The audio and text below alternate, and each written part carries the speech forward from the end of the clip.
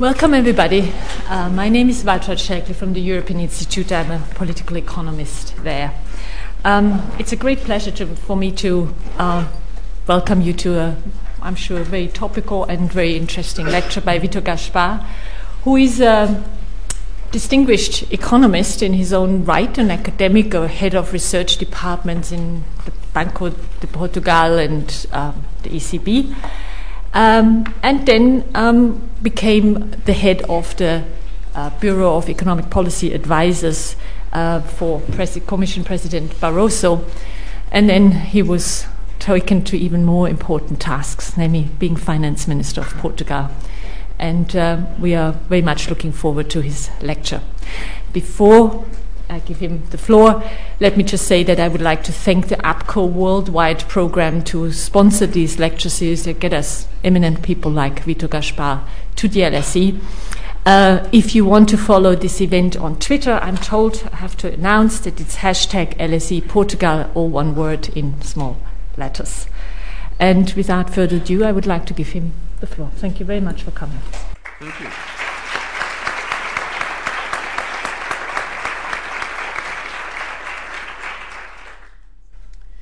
It is a tremendous pleasure to be here at the LSE, which is one of the best schools in economics and political economy in Europe and worldwide, and it's an honor for me to have the opportunity to address you. And I want to thank Professor Shekel for her very kind words of introduction. I'm a big supporter of exchanges of views rather than formal lectures, so I will do my best to keep my presentation short so that we will have ample time to interact. All questions will be most welcome, and the more lively the debate will be, the happier I will be. I believe that the topic of today's presentation, Portugal, Restoring Credibility and Confidence, is a topic which is of some interest from the viewpoint of students in the LSE, because this topic is very much linked with how policy and politics interact with expectations and perceptions in a process that will eventually lead to the restoration of credibility and confidence, and that will be the acid test for the success of the adjustment program. So with this plea to get your interest in the presentation, I will go on to say what the plan of the presentation is. I will spend some time at the beginning explaining what lies, in my view, at the roots of the current challenges that Portugal is facing. This reference to the difficult Portuguese case is a quote of my very good friend Olivier Blanchard, who is the chief economist of the IMF and analyzed the Portuguese situation a few years ago, and he labeled it the difficult Portuguese case. So this is a quote from Olivier Blanchard. Then I want to give you the fundamentals of the economic and financial assistance program, and that in a sense will be the core of the presentation. The goal is to convince you, to persuade you that following the economic and financial adjustment program, Portugal follows its own national public interest, while at the same time choosing a path which is favorable to gaining credibility gradually over time and offers the country an insurance mechanism against possible adverse trends that may occur and which are beyond the control of the country itself. The three pillars of the program are fiscal consolidation, financial stability and financial deleveraging, and structural transformation. Here I will probably not cover all the material in the presentation, but you know, because I've told you so, that I'm most happy to discuss any aspect of the three pillars of the program that you may be interested in. And finally, at the end of the presentation, I will argue that the strategy will work, and I will elaborate on how will it work. So that's the plan.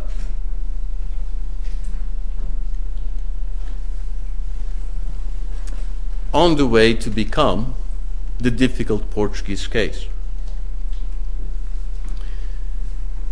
Now, Portugal accumulated macroeconomic imbalances and structural weaknesses for more than 1 decade.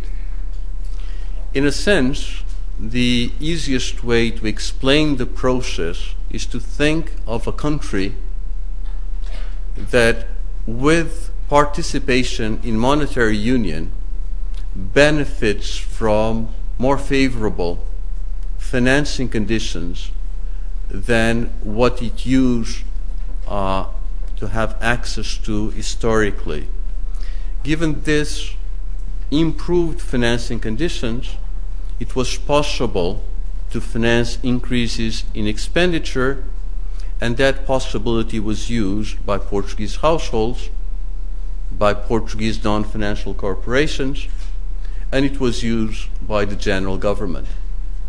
So what we had is a situation where public finances were unsustainable in a persistent way. Budget deficits were accumulated year after year. The public debt to GDP ratio did not decline even under favorable cyclical conditions. At the same time, the degree of indebtedness of Portuguese households and Portuguese corporations increased, but this increase in expenditure was not directed to productive investment in the tradable sector.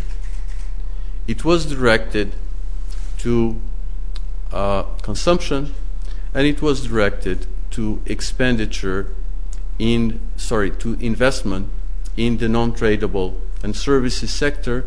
It was directed to sectors of the economy which were sheltered from external competition. And so we had this combination of unsustainable public finances, a very indebted household and non-financial corporation sector, and anemic growth and low productivity growth.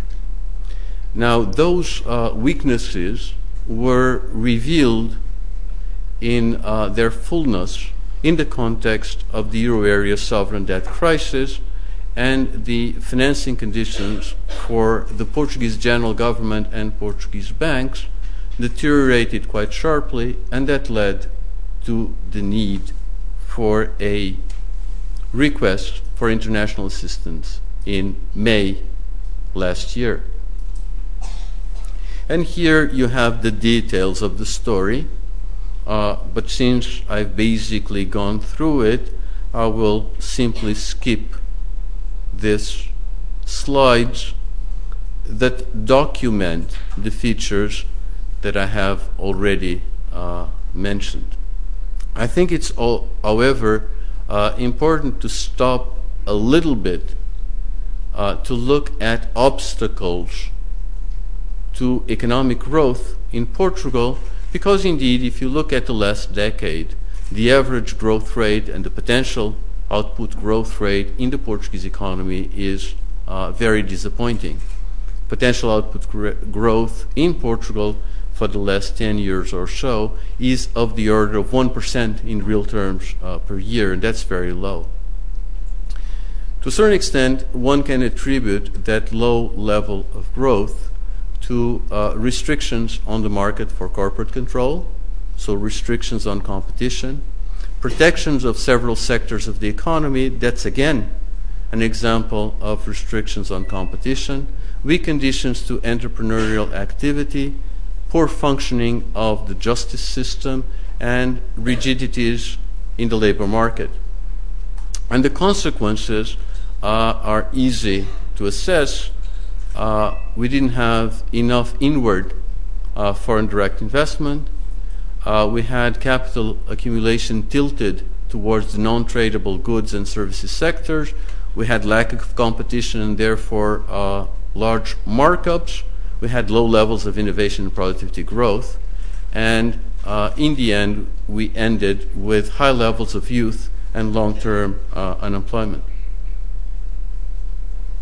This just shows you the growth performance of Portugal in the European context.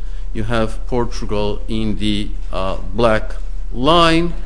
You have the euro area at 17 in the gray line.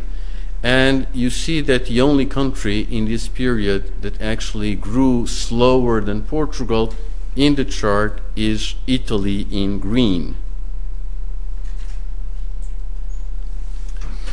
Now, under these circumstances, it's clear that the situation was unsustainable, and as I already announced, that led us to a situation where we had to request international assistance in the form of an economic and financial adjustment program. Now, something which is very important to realize is that once you have excessive debt, and once you realize that the main obstacle to sustainable growth comes from structural rigidities, the best possible response at the national level is to engage in budgetary consolidation, preserve financial stability, and favor an orderly financial deleveraging of the Portuguese economy with significant declines in debt levels for households and non-financial corporations. And clearly it is necessary to engage in a far-reaching structural reform program in order to remove impediments to growth. These three elements are the key elements in the economic and financial adjustment program, and therefore they do coincide with what best serves the interests of Portugal. Now, the program, the adjustment program, covers the period from 2011 to mid-2014. The financial package under the program is 78 billion euros, with 12 billion earmarked for banking sector recapitalization. In the program, the disbursement of each tranche depends on the outcome from technical missions that come to Portugal to do regular reviews on the progress of the program, and up to now we already had two of those reviews, one in August and the second one in November. In accordance with the first and second reviews of the program, the Portuguese program is well on track. If you look at the pie chart in the slide, what you do see is that almost half of the total amount foreseen in the program has already been disbursed, which means that the program is significantly front-loaded. At the bottom of this slide, you have the links to the IMF website and the European Commission website, where the relevant material on the evaluation of the Portuguese program is available. Now, the program, as I was saying, is based on fiscal consolidation. That is, we must put fiscal policy on a sustainable path, financial stability and financial deleveraging, which is a fundamental element in the economic adjustment process, and structural transformation, which is key to bring Portugal to a new level in terms of potential growth and competitiveness.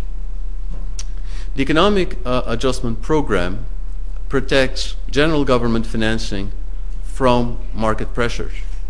One aspect which is central, and it's often underemphasized, is that the country, Portugal, since it is under a program, does not finance itself in the treasury bond market, and so the yield differentials, which have got a lot of press in recent past, do not reflect returns that translate into cost of financing for the Portuguese government. Those are only secondary market rates, and they're rates which represent prices in markets with very low turnover. In some platforms and some days, the turnover value is actually zero. So you do see prices, but you don't have transactions at all. It is reasonable to argue that those prices are not representative most of the time. They do not reflect fundamentals, and therefore they're not well anchored. And I would argue that that is the case. Now, still, the program also allows the Portuguese government time to restore confidence and credibility, since it is very clear that the program ensures the ability of the Portuguese Treasury to be out of bond markets until the 23rd of September 2013. The relevant date is the 23rd of September 2013. One interesting remark that I got from an American friend, David Westbrook, is that a sovereign debt crisis is an interesting crisis because it is a crisis that develops in accordance with a well-known calendar. And the calendar has to do with when big issues of bonds come due, and therefore one has to roll over debt positions. It turns out that for Portugal, the relevant date is the 23rd of September 2013. That's an interesting date also because the bond maturing is a 15-year bond, which was originally issued on the 23rd of May 1998. It was the first time that Portugal issued a 15-year bond, and that long maturity was possible because the decision to move into monetary union had just been taken, and the decision to fix irrevocably the exchange rates had been announced. Initially, the issue of the bond was done relative to a basket of currencies, including the Portuguese escudo with a small weight, the Deutschmark, the French franc, and so on. But obviously, once monetary union started on the 1st of January 1999, all of this was transformed into the euro.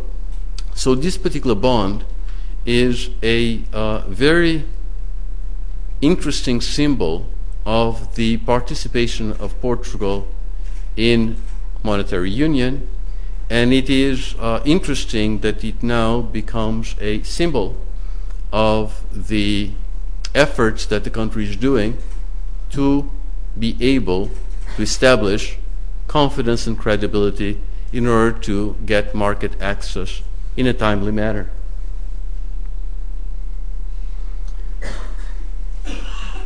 Now, at this point in time, I think that I'm lucky in the sense that I'm able to talk to you at a time where we can put results on the table and examine the progress that Portugal was able to achieve during the course of 2011. And I will be arguing that the progress has been quite impressive. At the start of the program, in May 2011, Portugal was about to have general elections. And the degree of uncertainty that was faced was enormous. And I listed, for your benefit, 5 main risks.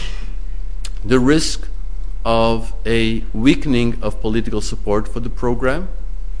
We had the 3 largest Portuguese parties supporting the program, but we had 2 left-wing parties not subscribing to the program and campaigning on the basis of the rejection of the program.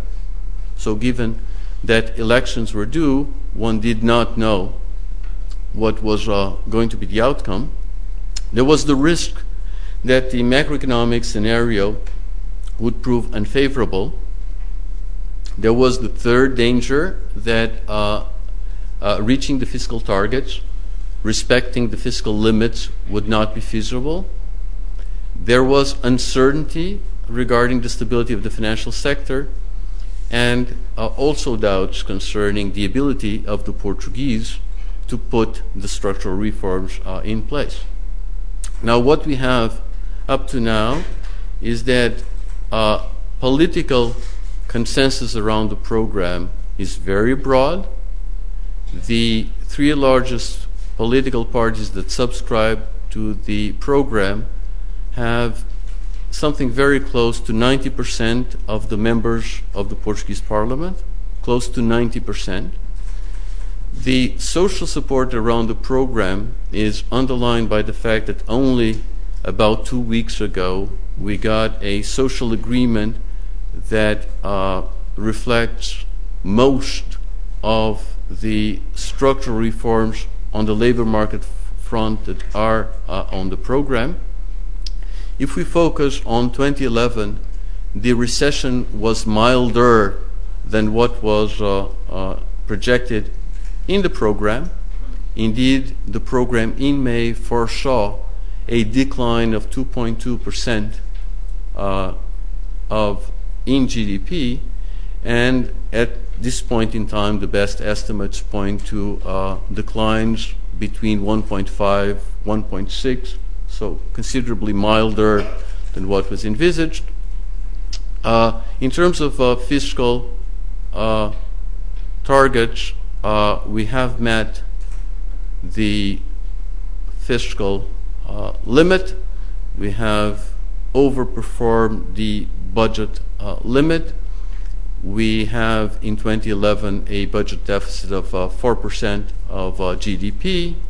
That is partially due to the transfer of banks' pension funds to the general government, but in structural terms we have an adjustment of about 4 percentage points of GDP, which stands out in comparison with other euro area countries, and we have made profound changes in the institutional organization of general government. Portuguese banks are now significantly stronger than they were in May.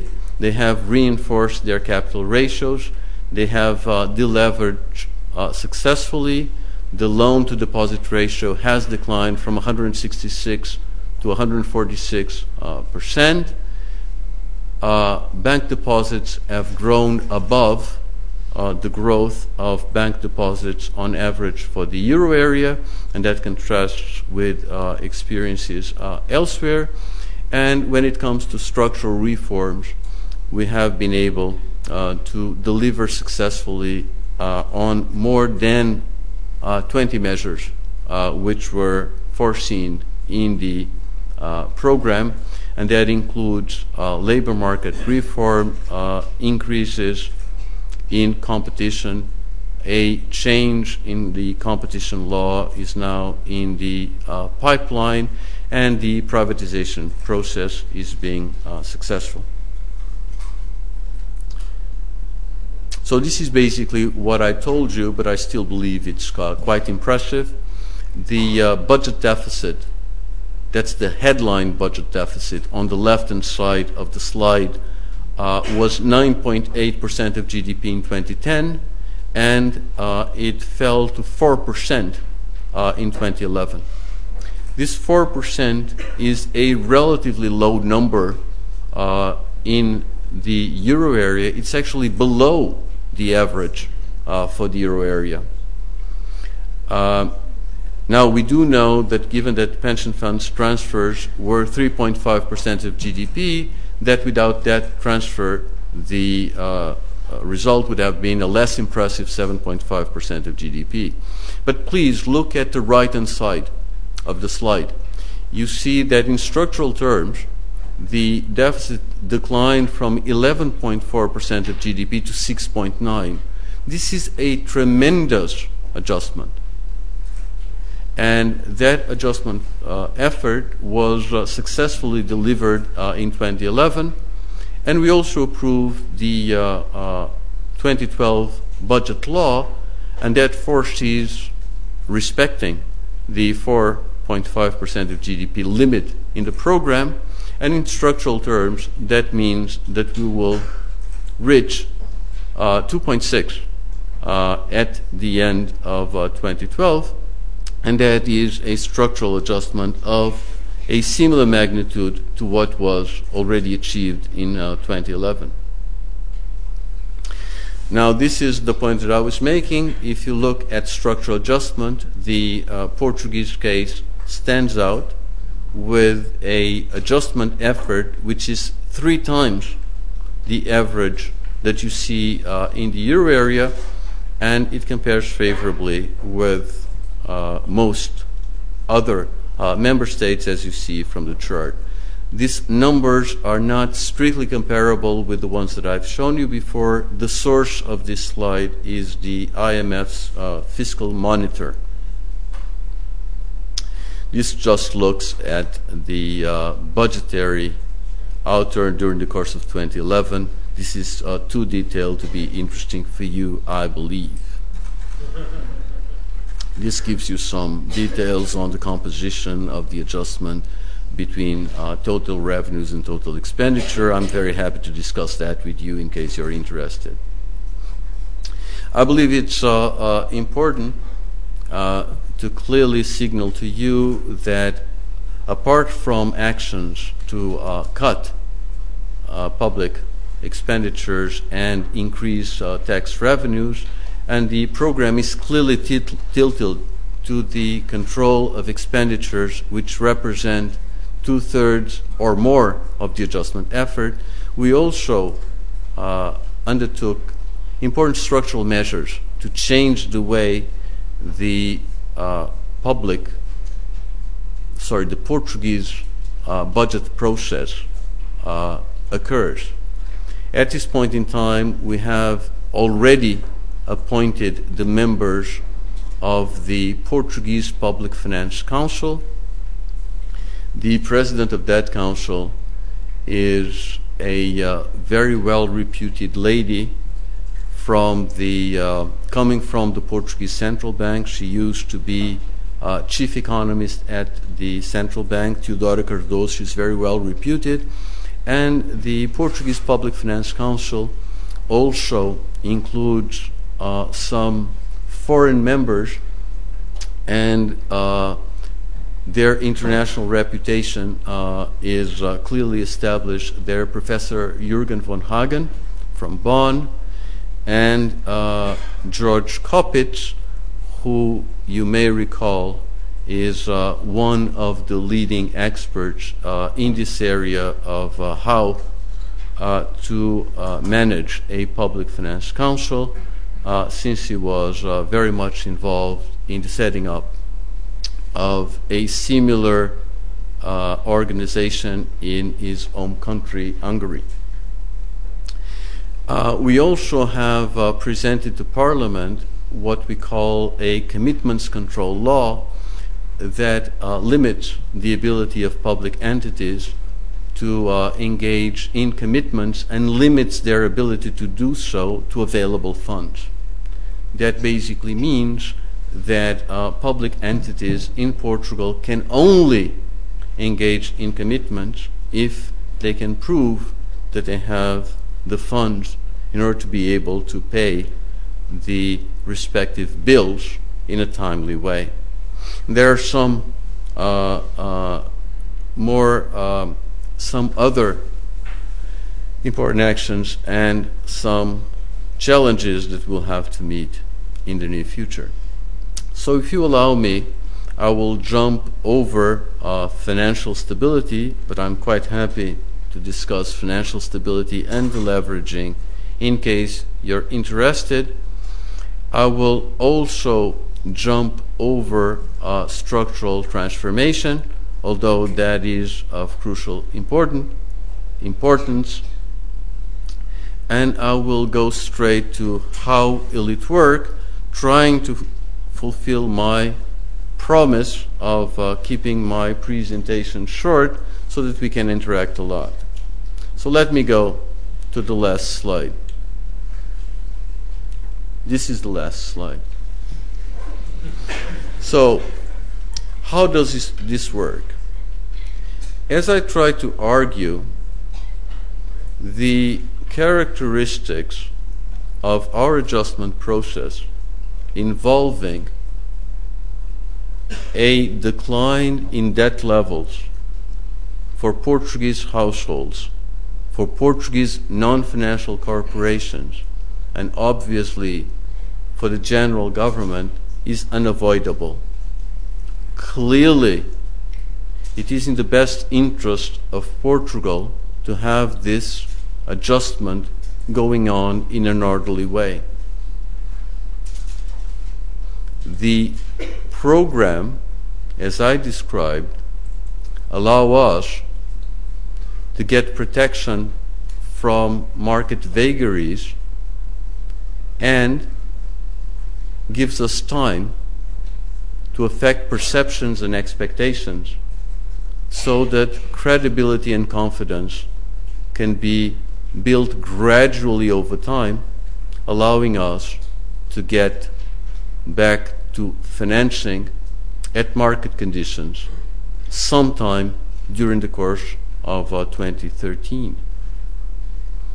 Now, deleveraging and budgetary consolidation are inevitable. They're necessary conditions for successful adjustment, but they're not sufficient.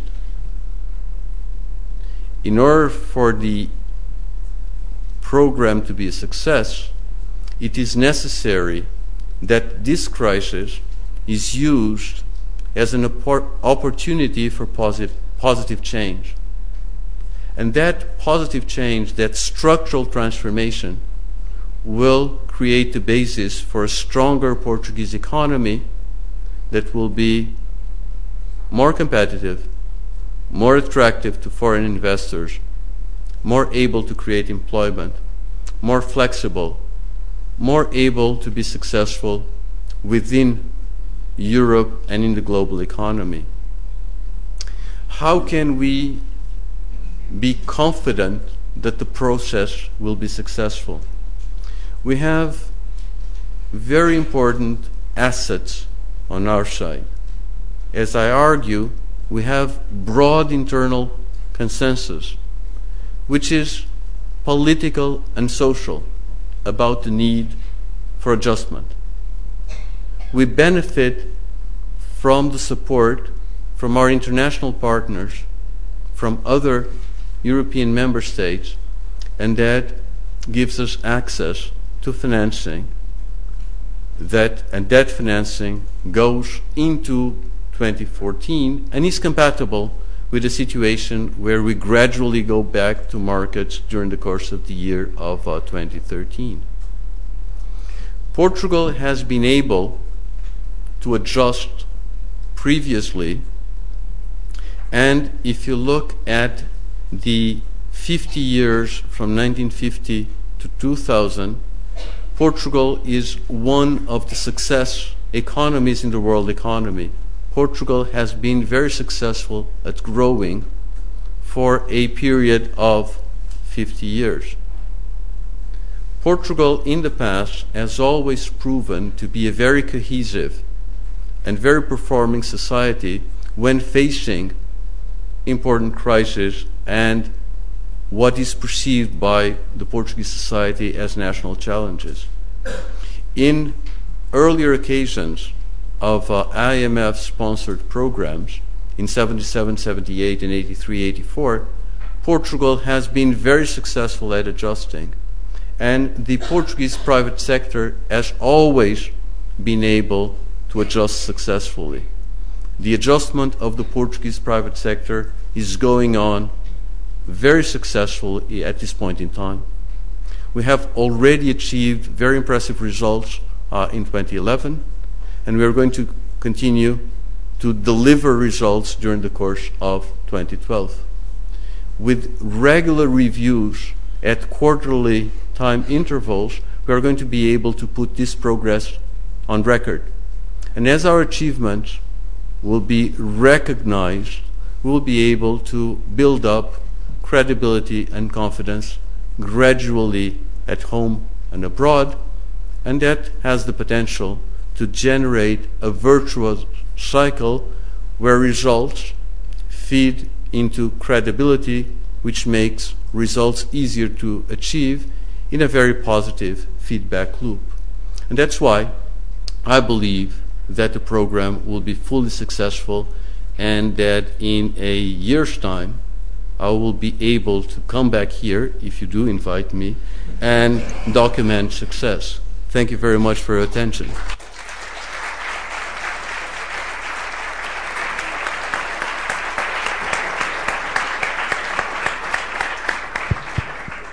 Thank you very much for a very informative speech. I think it should be made a condition in the stability programs that they always have to come back and report to LSE whether they have achieved their goals. I will take questions. The Minister has come here for debate with the general public, with students, with other scholars, and not to give a press conference. So we will not take questions from journalists. I will ask the public to identify themselves if they have a question, and we are then happy to engage in a debate. So, who has a question? First one here, then down here. Hi, good evening. I'm a former LSE student. My name is Ines. I'd like to ask you a question. I mean, you mentioned that the spreads are quite illiquid and should be taken as a proxy, but if you look at what the market comments are and what the rating agencies are saying about Portugal, it's still not recognizing these efforts, and I want to see if you had an opinion on that. There's one more question here. I take three, and then please here. Amend. Niels Slicker, Observatory Capital, former student of LSE. I have a question regarding Could you speak up a little bit? I have a question regarding the time frame. You say you have financing up to 2014. We've seen some numbers, 30 billion extra financing requirements from state-owned enterprises. We've seen worse economic growth numbers for general Europe, but also for Portugal. I mean, how does this actually look, and what's the chance that we end up in September 2013 or even earlier than that? Thank you. The lady there. Sorry, you will have to repeat the last few words because I missed the question. I'm really sorry about that. Okay, it's regarding the time frame 2014. You would like to have the time to show results. What do you think, considering the economic growth being revised downwards or the contraction being higher, and also the refinancing needs from state-owned enterprises, what do you think that time frame is going to be, and when do you think it's going to come to a head? You were saying September 2013 for the bond, but could it be that it would go earlier in light of the recent global events? Then the lady, yes, and then we'll take answers. Thank you. Paula Hownard from Country Risk at the Royal Bank of Scotland.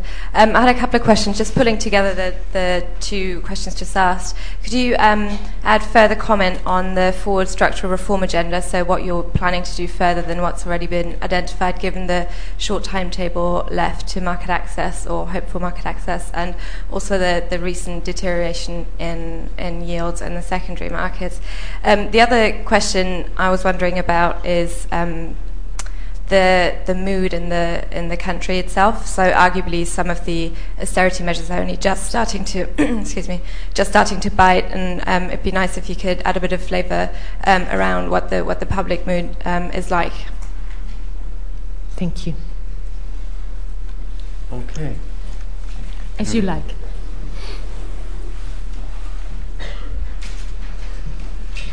No, I come here just because at some point it will be useful to use some slides, and therefore it's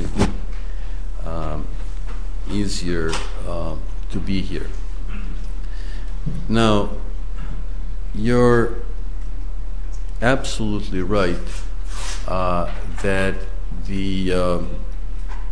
if you look at many market comments, and if you look at comments from rating agencies, you see that part of the progress that I'm claiming has not been reflected in those comments that you quote. And but I believe that that is something which should not surprise us greatly. What you have, in fact, is a situation where it takes time to document success. That is, you can build credibility only gradually over time. During the first few months, we have many announcements, but not many results. That is, you can explain what the strategy is, but you cannot document success. This is about being able to deliver on the program. So you really have to establish a track record. In a sense, it is very natural to come here to the LSC and have this type of dialogue after the close of 2011. At this point in time, we can comment with reasonable prudence on the outcome of the budget for 2011. The estimate of a budget deficit of 4% last year is reasonably accurate.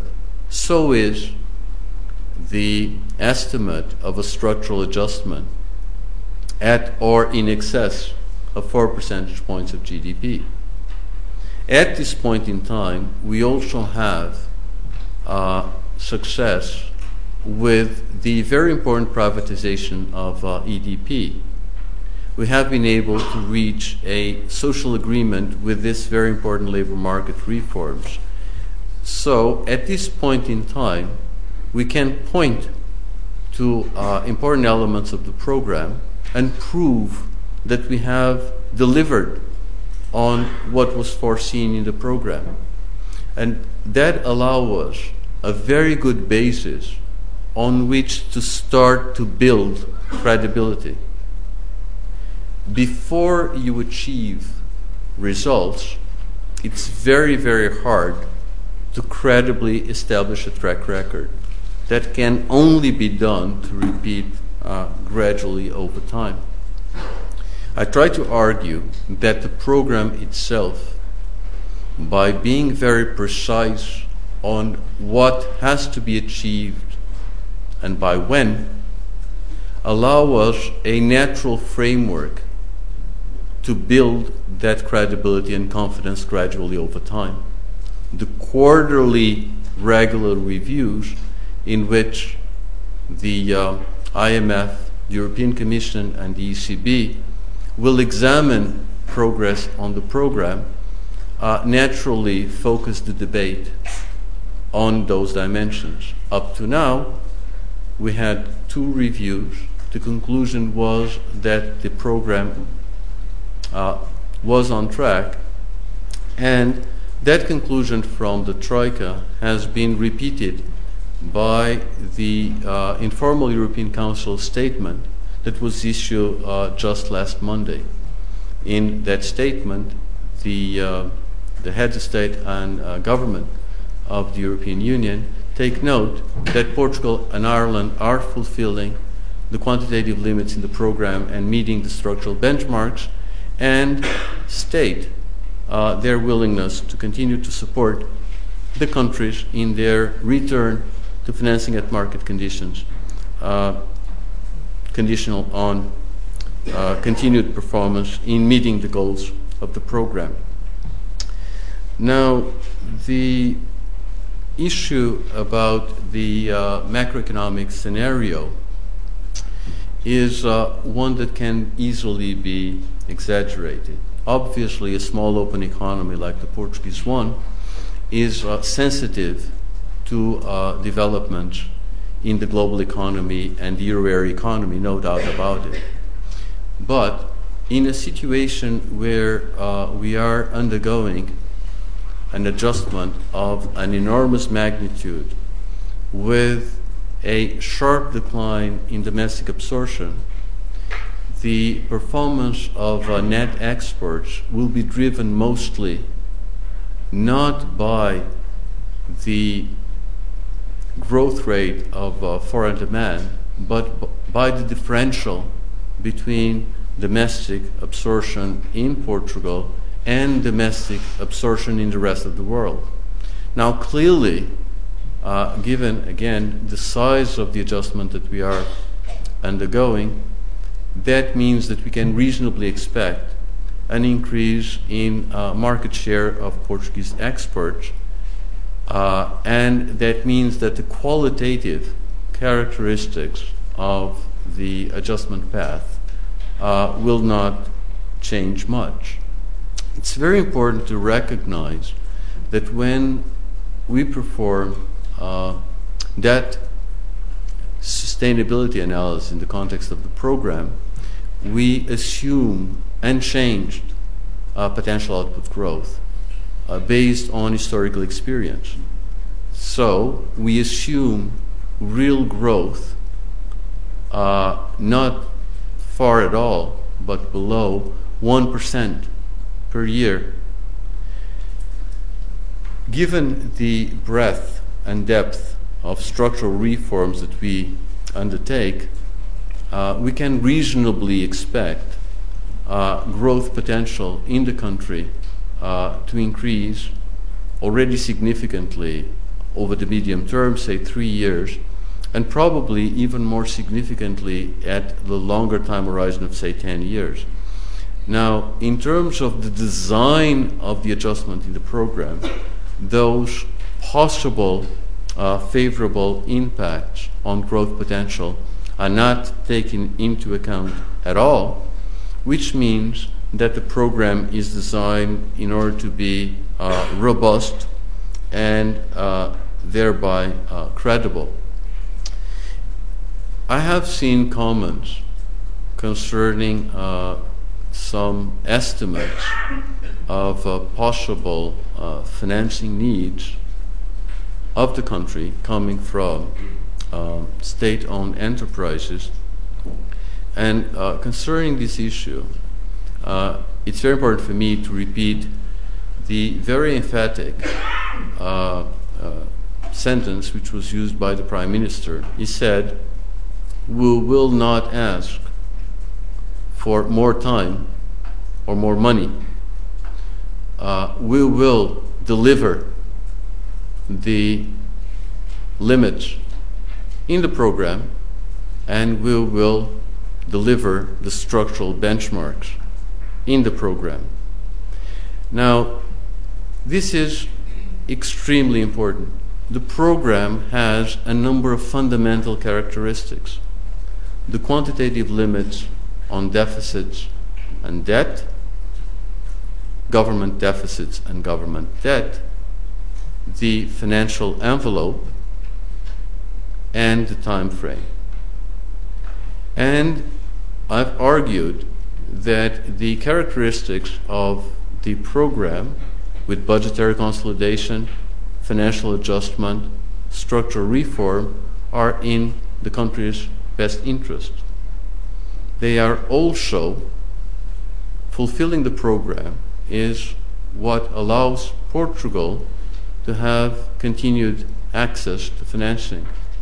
And moreover, it offers the country an insurance mechanism, which was made explicit again in the European Council statement of last Monday, when it is said that if the country fulfills the program, European support is available to facilitate regaining market access.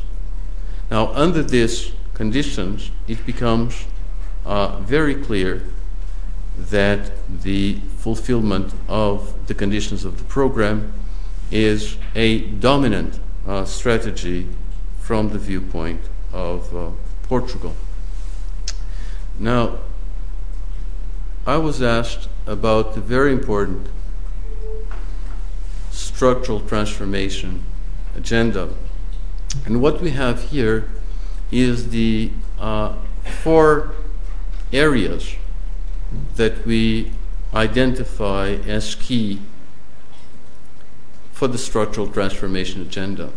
The first has to do with confidence, credibility, and justice.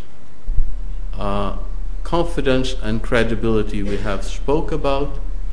Justice has a lot to do with team spirit. That is, Portugal is going to be successful because we're going to be able to do this together. And that points to political cohesion, to social cohesion, and a sense of national purpose. We have many examples that is going on extremely successfully, and that the Portuguese are in large numbers supporting the need and the priority of adjustment. I believe that is the dominant mood in the country. We are facing a situation that can be characterized as one of emergency, and therefore it's crucial that every Portuguese is committed to helping the collective effort around the adjustment process. And a very large majority seems completely determined to do so. Then we have a second pillar having to do with openness, competition, and competitiveness. That has to do with making sure that Portugal is well integrated in Europe and in the global economy. It has to do with the elimination of excessive rents. It has to do with the revision of the competition law. It has to do with lowering markups in product and labor markets. Estimates suggest that the growth dividend associated with those measures is quite substantial. Next, we have entrepreneurship, innovation, and labor market flexibility. Human capital in Portugal is quite more impressive than is sometimes recognized abroad, For example, as a percentage of students, Portugal has a very large proportion of students getting PhDs. So from that viewpoint, we have a share of highly qualified people that does rank favorably in the European context. What is key here is that we're able to mobilize the tremendous human capital which is enshrined in the younger generations, and we can mobilize younger people in order to make the Portuguese economy much better performing and much more flexible. Part of the agenda, and this is the last point, has to do with limiting the state being able to have a general government that performs effectively the fundamental economic and social function of the state while being much more efficient, that is, absorbing much less resources. And here we also have our economic democracy agenda, which is basically to make Portugal a much more open access society where the ability to improve the functioning of social networks and the accumulation of social capital becomes much easier. What we do see is that up to now we had a situation where we were supposed to have implemented 26 measures of a structural nature.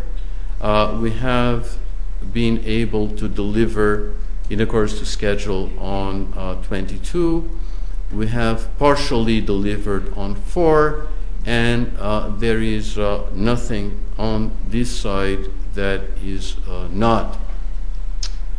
which has not been observed. And the source of this assessment is the European Commission. So again, the structural transformation agenda is not finished.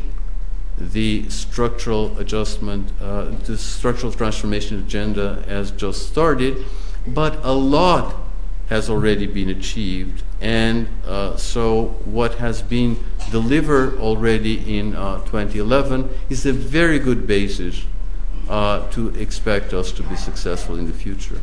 Moreover, it is simply not true that the adjustment when it comes to domestic demand and domestic absorption is starting now. As I pointed out, the adjustment which has already taken place in 2011 is already quite impressive, and so what we're talking about in 2012 is continuing that process. It is quite impressive, at least to me, that in accordance with the last projections by the central bank, we are expecting a trade surplus this year already, and we are expecting a current account balance already in 2013. And that is well ahead of what was originally envisaged in the program. So it does seem that the adjustment has been going on quite successfully already.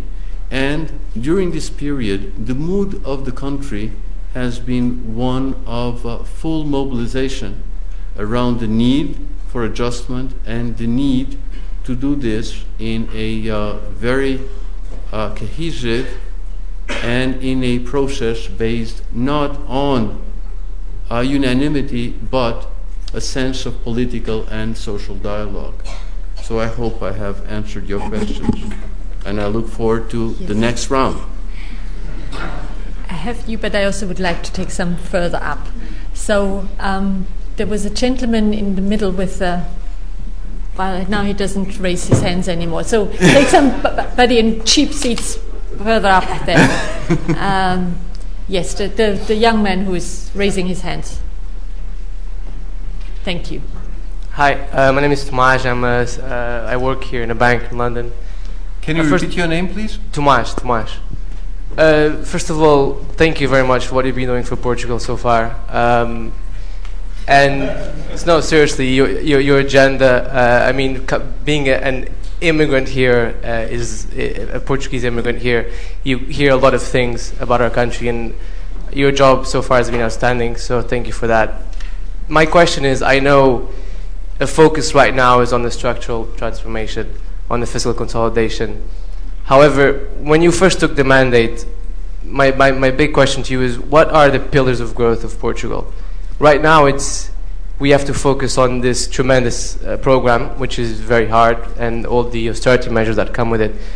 But if we take a step back, how can Portugal grow in the future? What are our sectors of growth and the pillars of growth for the economy? Nice, easy question. Is there somebody else up there while the steward is saying? Yes, the man in the green. And then somebody down here, please. As part of the recapitalization program, it was mentioned that certain state assets would be sold off. Would that include TAP? And if so, when? Can you identify yourself, please? Sorry, Ben Millington-Buck, Chairman of the Anglo-Portuguese Society here in London. Very good. And then the gentleman down here who had wanted to have it earlier. You should raise your hand so that she can see. Now down here. Sorry. Yes. Yeah, thank you. Thank you. I'm an LSE alumni in economics. My question is... And what are you now? Are you a journalist? No. But I am an economist. But I want to ask you about the financial sector. I thought you mentioned some aspects, and you flicked past a slide that looks very interesting. I would love to see that a little bit more. But in particular, how do you see the potential need for further recapitalization of the banking sector? Do you see that the non-performing loans in the banking sector, are they at what level are they right now, and do you see them coming significantly lower? And how does it look in terms of meeting the Basel capital ratios by the middle of the year? Thanks. Thank you.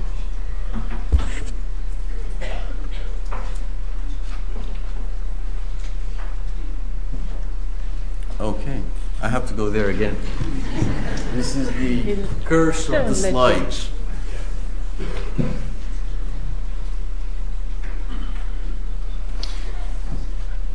So, if I had gone longer through my presentation, I would have said that we intend to launch the process leading to the privatization of TAP very soon.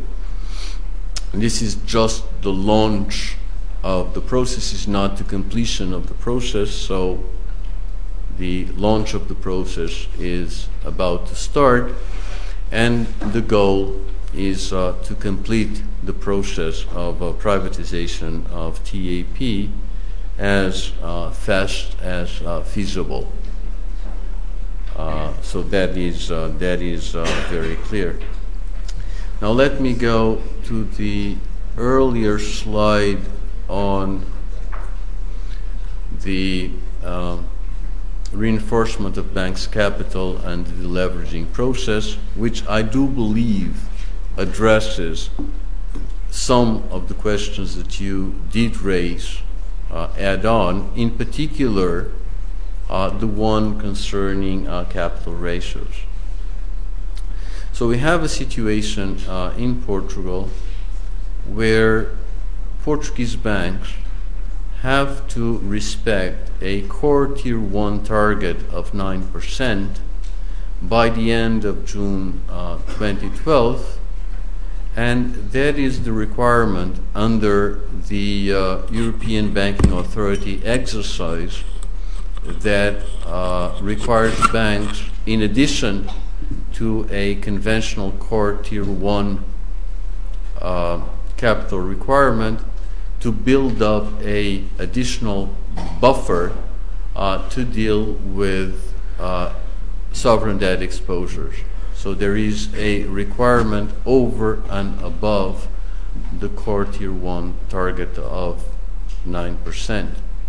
Moreover, there is a Central Bank of Portugal Core Tier 1 requirement that requires Portuguese banks to meet a Core Tier 1 capital ratio of 10% by the end of 2012.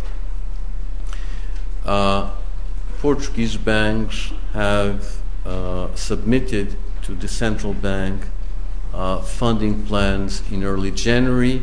I believe that the exact date was the 7th of January, and they have submitted to the Central Bank of Portugal plans to reinforce their capital base on the 20th of January. So those plans are being examined by the central bank, and in accordance with the schedule, the Bank of Portugal will have to give its view and interact with the European Banking Authority before the end of February in order to achieve the target of 9% in June 2012 and the additional requirement of 10% by the end of the year. Now, the estimates of capital needs for Portuguese banks were actually published in the context of the EBA exercise, and they're a relatively low percentage of the 12 billion that are earmarked in the program for bank recapitalization. And of course, you have to bear in mind that public recapitalization with public funds is only a last resort.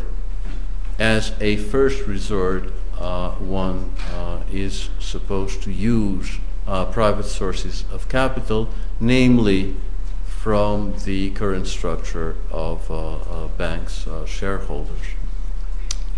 So from that viewpoint, this situation seems to be safe. Now, moreover, when you asked about non-performing loans,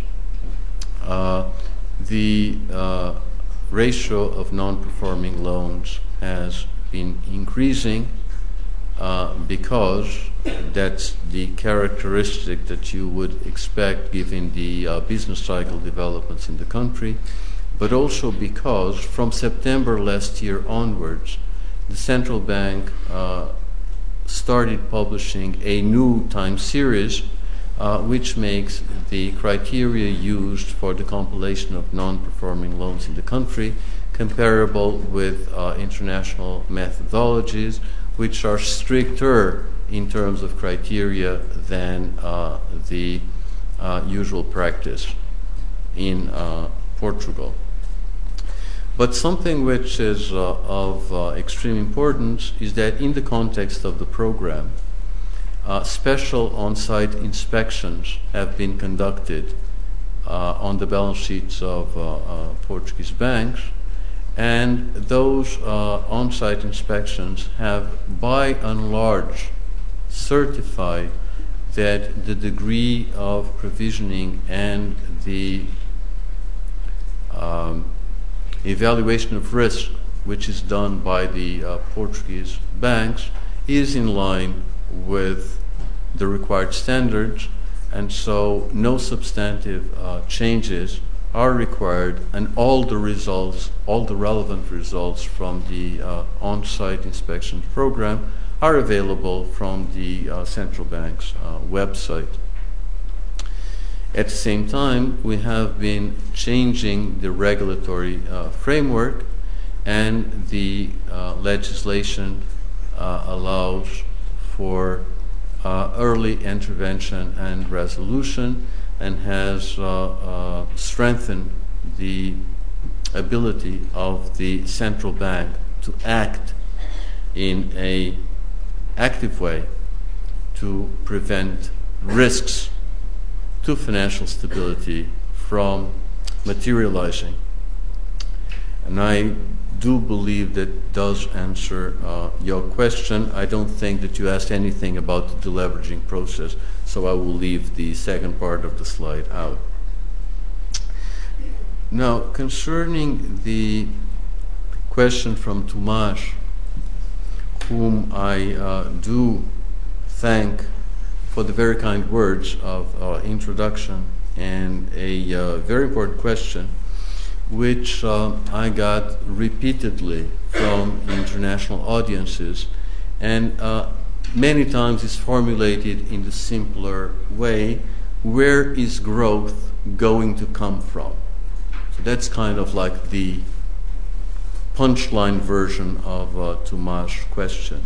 Now, first of all, part of what we are going to see in terms of recovery is going to come from a normal cyclical recovery.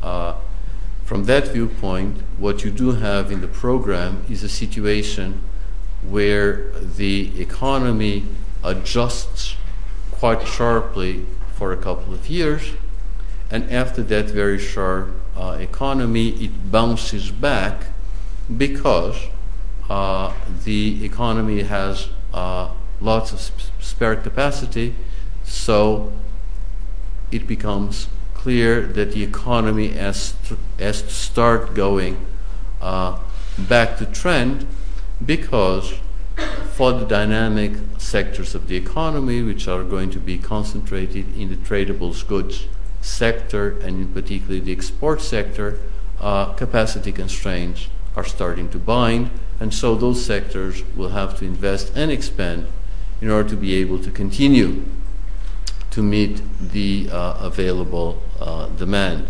So that's what we have in the context of the program. That's a cyclical recovery.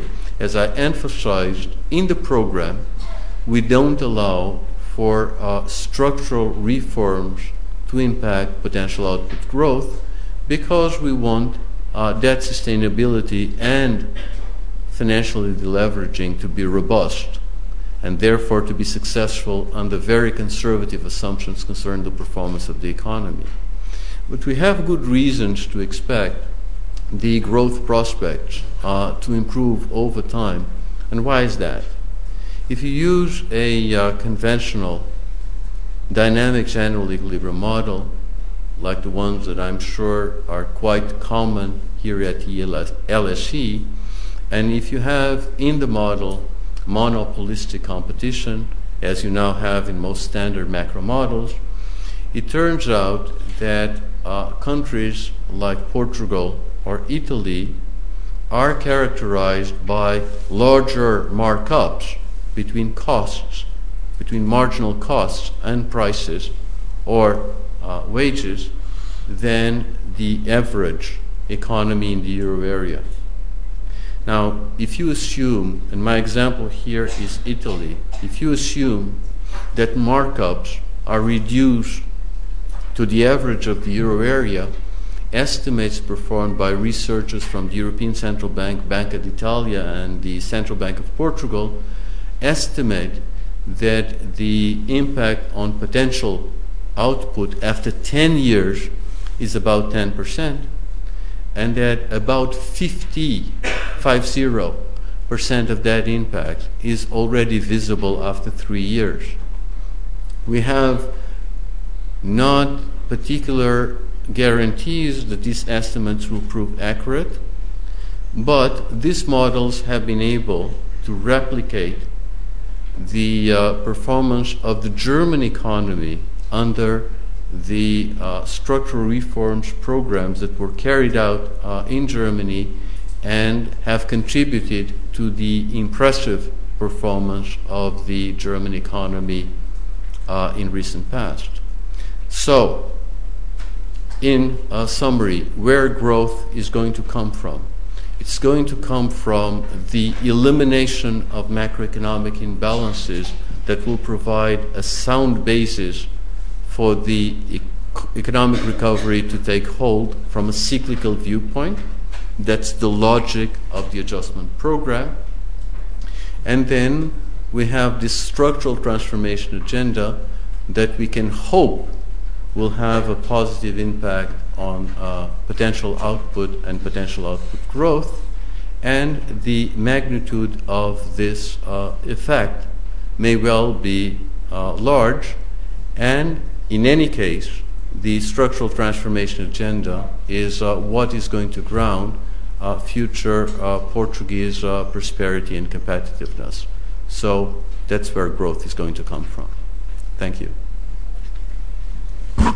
One more question over there. I would like to ask myself one quick question, if I may. How do you see this Troika construction? You mentioned your friend Olivier Blanchard, the chief economist of the IMF. On the one hand, should the IMF be in there, or should this not be a matter for the Europeans themselves? And should the ECB be in there, given that the central bank should perhaps not be in such contentious programs that go into fiscal matters? The other question, and then we'll finish, I'm afraid. That's all we have time for. Hi, I'm Kieran Woods, Citigroup. I'd like you to elaborate a bit on what you said about there not being any day-to-day trading in the short end of the Portuguese curve, because to me, instead of that sort of making a case for fundamentals being more important, just shows that there isn't demand for debt at those yield levels. Which brings me on to the second part of the question, where you mentioned the January. Please, only one question. No, it is the one question. Okay. State it now. We're running out of time. With the January 18th auction, which went much better than things had been going. Now, to me, the reason for that, in line with Italy moving tighter, other peripherals moving tighter, is that we now have the LTRO. So, I mean, to what extent is that actually a meaningful reflection on what you're doing, rather than just a reflection on there being a huge amount of liquidity injected into the system? I'd be interested if you elaborate on that a bit. Okay. Thank you. If you don't mind, Professor, I will start with that question. Yes, absolutely. Now, the situation as I see it is the following. The moves by the European Central Bank are not exogenous moves. The central bank works in a systematic way, and the European Central Bank follows rules like behavior, and so the behavior is very systematic. So the LTRO that you quote did not come out of the blue. Actually, the ECB explained that it saw the fiscal compact that had just been agreed at the level of a summit to be a very important anchor for the long run, increasing substantially the credibility of fiscal discipline in the euro area. Now, to my mind, we have made further progress at European level in terms of being able to establish the credibility of fiscal discipline anchors, and the Treaty on Stability, Coordination and Governance, which has been agreed, does change the game of budgetary policies in member states of the euro area quite substantially, making budgetary discipline much more credible. And one could go through the various elements that make that so. It's a very important element. And in that context, in a context where long-run stability is much better anchored, the ability of the various players in the euro area to act flexibly in crisis management and resolution mode is much improved. And indeed, you're right, that does benefit countries like Portugal quite substantially. Yes, and that should be very much welcome. It's not like if something favors the adjustment of the Portuguese economy that does not come directly from the effort of the Portuguese, then it must be wrong. it's a favorable development that we recognize and that we very much welcome. It's a very important development. And indeed, you're right. One of the factors behind the improvement in the financing conditions that we have seen in Portuguese auctions in mid-January and also today does partially reflect the factor that you mentioned, but I do believe it also reflects progress in the program, because what you do see in these auctions is that interest rates have come down,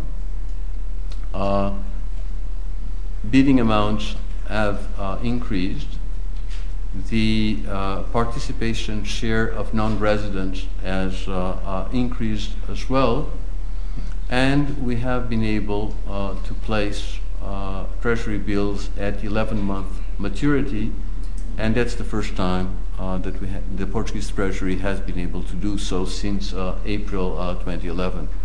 So we have quite broad-based progress in the Treasury bonds auction market, and so I do believe that that reflects a number of factors, of which the one that you mentioned is an important one, but not the only one. The Troika. The Troika. The Troika is a very important part of the way the adjustment program works. The Troika does help us in bringing to bear in the management of the Portuguese program a wealth of international experience coming from other countries, other examples. We have recently organized in Lisbon a workshop on structural transformation, and in that workshop experts from the Troika, Portuguese academics, professionals from various sectors, people active in political life, interacted in a very productive way in order to deepen the structural transformation agenda, and results from that workshop will feed in to policy decisions to be taken at the time of the third review of the program, which will take place in the second half of February. So our interaction with the Troika at expert level, at professional level, is very productive and very helpful. Moreover, and I would not underestimate that those aspects at all, the involvement of the Troika is absolutely key to certify that the actions that were foreseen in the program are being delivered as agreed. And that's very important to mobilize the international support that we must have behind the program. And last but not least, the fact that we have these regular reviews at the quarterly frequency is a tremendous asset, because it allows us to put on record that we have performed in accordance with what was agreed under the program, and therefore we have delivered the limits for the deficit and debt, we have delivered in terms of the structural benchmarks, and so on and so forth.